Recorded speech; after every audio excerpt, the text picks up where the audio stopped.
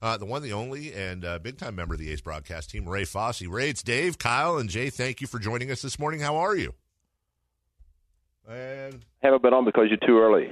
Yeah, I know. You work nights. That's right. Yeah. That's right, but very happy to be coming up there today. I mean, it's the list that you mentioned, that's pretty special because I must admit that off days are pretty special. So to get that group to come up today, but we appreciate everything you guys do and the station, everything. We're looking forward to coming up. Well, appreciate it, and you do mention it, and people should know this. It's a 162-game season, plus you have spring training, plus you guys went to Japan. You're absolutely right. It's a day off. At home. That doesn't happen that often. And instead of lying around watching reruns of Friends or whatever you normally do, you're driving up to Sacramento to hang out for a few hours with us. We appreciate that. And we appreciate the fact that, how about you doing this right in the middle of a hot streak, Ray? Well, and that's the great thing about what the A's are doing. And people say, well, how do they do it? I look at it because baseball overall is almost very transient. There's so many new players, and I've been doing this a long time, longer than you've been on the air, by the way. But anyway, right. which is a long time. Which that's I love it because I love baseball just like you love broadcasting and being on the air. But I think what happens over the course of an off season, there's so many players that change teams, that you look at the A's, and it seems like it takes them a little while to get going. I think the trip to Tokyo, while in 2012 Bob Melvin said it might have been a way for the players to get acclimated, kind of get to know each other, but that team also changed as the season progressed, just like what is happening right now. But it's not a matter of turning on the switch, because I remember when Tony La Russa managed the A's back in the late 80s and went to World Series 3 consecutive years, he always said, guys, let's jump off to a good start. Let everybody chase us. It's better to be the team that people are chasing versus you trying to chase, because ultimately down the end, if there are a lot of teams and you're chasing, it's not going to work out. But I like the way the A's are playing right now. They are hot, and Bob Melvin does a tremendous job. I keep saying you're the best manager I've ever seen in baseball, and he says, you should be my agent. But in reality, and everything that has to go on in today's world with the media, I mean, he's got a presser before the game, after the game. People want one-on-ones. He has a tremendous coaching staff that really help him. But by and large, basically, he knows it's all up to the players, and they're doing a tremendous job. Well, Foss, you mentioned the job that Bob Melvin did. We saw it last year. He managed a pitching staff that was kind of patchwork thrown together. All the injuries there, and Melvin helped manage them to 97 wins. And then this year, they didn't make a ton of improvements to that pitching staff in the offseason, knowing they were going to get some of these guys back.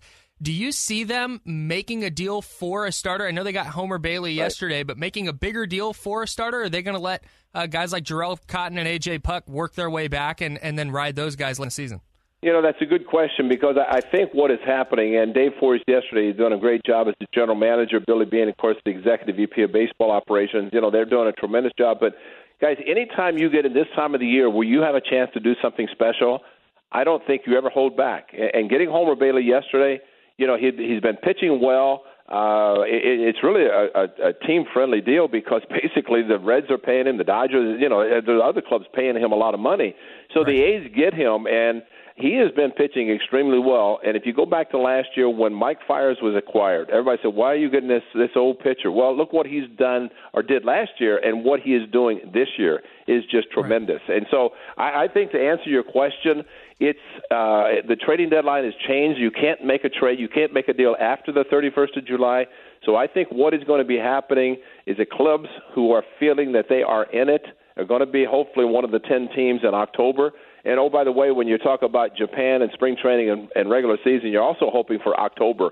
And that is what it's all about, to get to the final month of the season where if you're hot, you have a chance to do something special. And I think David Forrest and Billy Beane and Bob Melvin, everybody's going to do their best to try to get this team to where they can do something really special the final 2 months of the season. The offense is there. The pitching's there. The two guys you mentioned, Jarrell Cotton and A.J. Puck, both coming off Tommy John surgery. There's anticipation that when they do come back, they would go to the bullpen. So it's not going to be a starter, and I think that's why Homer Bailey was acquired, and perhaps even more beyond that. But, you look at what the A's are doing right now. You add Homer Bailey to an already very good four-man rotation. and what we saw over the weekend, and fires Bassett and Anderson yesterday, and then Daniel Mingden has taken over in the Frankie Montas spot. He is 3-0 in those starts. He's an excellent pitcher. So adding Homer Bailey to a very good bullpen that's going to get better, I think it's a pretty good team going forward, and that's what we're looking forward to talking about today when we come up to Sackville. I was talking to the legendary Ray Fosse. Is this right? It's got to be a misprint. You and your, 33rd, 86 when you started with the A's? Is that right? I started, I'm fortunate to have been in baseball. This is my 49th year. Wow. And as a player, and guys, most guys, when they leave the game as a player, they go in baseball. I was fortunate to work for the Haas family and the Speakers Bureau. I was a director of sales, director of PR.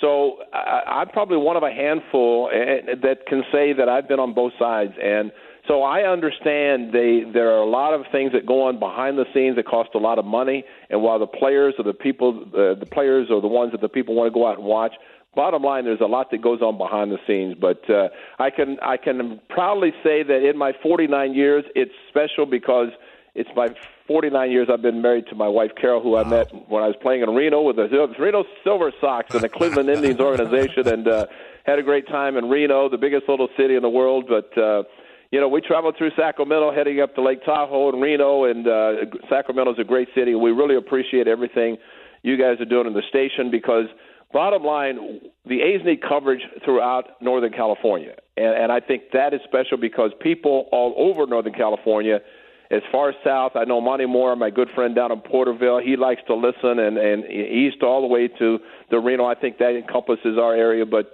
you guys are special because we know that you have that big signal that people can listen, and it's important that people know about the Oakland Athletics, and we thank you for that. Well, we thank you too, Ray. And listen, this gets to my next question. I'm a lifelong Giants fan, but I've covered the A's. Oh, that's too bad. Well, I know, it's just brutal, dude. Try working with them. But I've covered the A's for a long time, and we go down to spring training each and every year, and it's not just what you're saying is not just speech. The A's truly are a class act organization from top to bottom, and there's just no comparison in how they deal not only with fans and the creativity that Dave Cavill and everybody behind the scenes puts forward, but also media relations. It's not your typical we'll do this interview. Fine. No, the A's always been very active and very friendly with everything, and we appreciate that. It makes it a heck of a lot easier to not only cover you guys, I think, Ray, but root for you guys as well.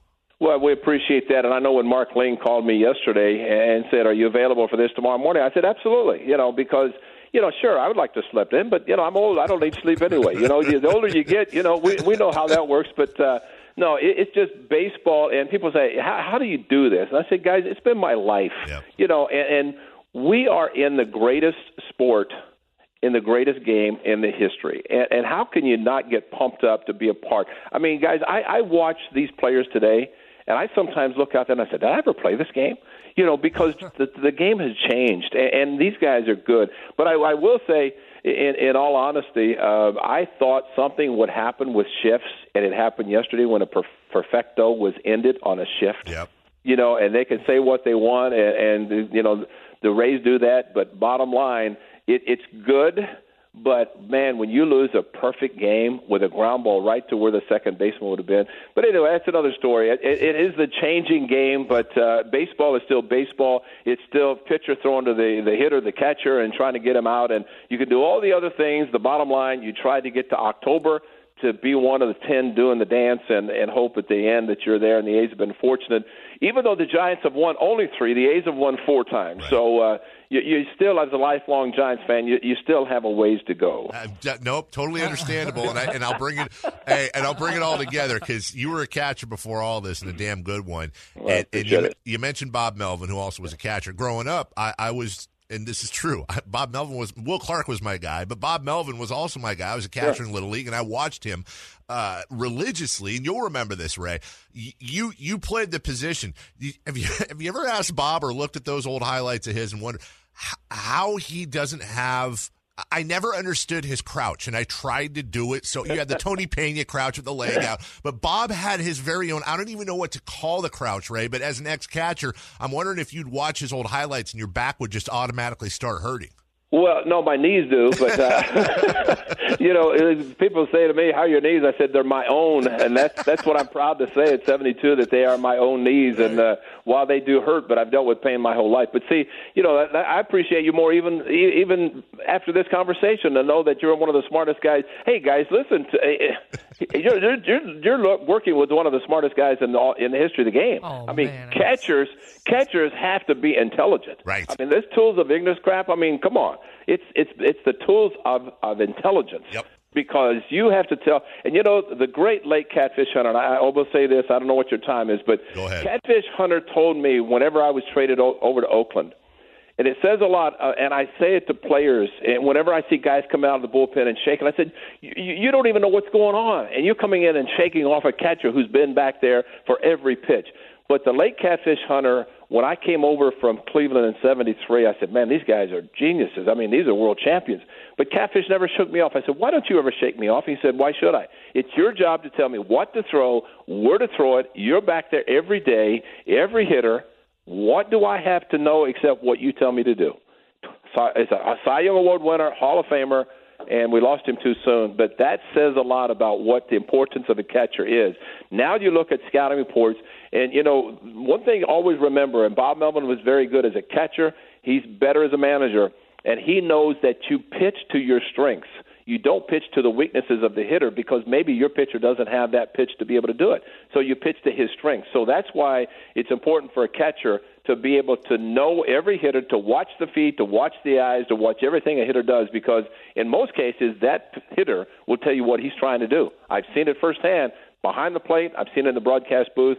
And sometimes I wonder, what are you guys not looking at? I can see it. What are you seeing? But that's the beauty of being a catcher, because you are – and always remember this, guys. When you stand on a baseball field, there's only one position player that can look straight out and see everybody, and that's why he's the captain. The catcher is the man running the show, because the catcher is the only position player that you can look out and see everybody else. There's not another position that you could look straight in and see everybody. Well, and forgive my memory here because I wasn't that old, but I think I remember reading you caught a player A's fans might be familiar with. You caught Dennis Eckersley's no-hitter. Yep. I remember saying something after the game saying, give credit to Fosse there. I think only shook him off like 3 times. You also, I believe, caught the combined no-hitter with Raleigh Fingers. In all your years of catching, is there a pitcher that stands out? Is there one that stands out above all, whether it's the most difficult, the hardest throwing? Is there one guy that stands out as your favorite to catch? Well, I'm going to give you a few guys. Sam McDowell caught in Cleveland, to me, had the 4 best pitches. Should have won in 20 games every year. He only won 21 times. Should have been in the Hall of Fame, and he's not. But I was fortunate when Cleveland acquired Gaylord Perry. I caught him in 72. And for the listeners, in today's world, when you see pitch count and number of innings, just simply look up whatever method it is, Gaylord Perry in 1972. I'm going to throw out some numbers.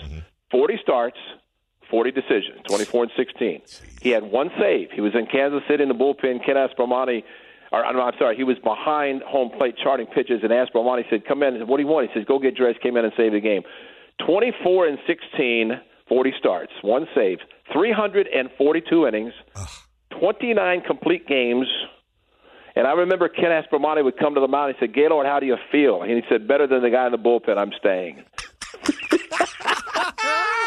Oh, that's awesome. And he won the Cy that year. I've got the quote in front of me. He says, quote, I got to split it up and give a big part to my catcher, Ray Fosse. He kept pushing me in games when I didn't have good stuff. He'd come out and show me that big fist of his when I wasn't bearing down the way he thought I should. That's awesome, Ray. Well, it was, and when I was traded to Oakland, which was, a blessing, because thank God, it happened, because I've been here ever since.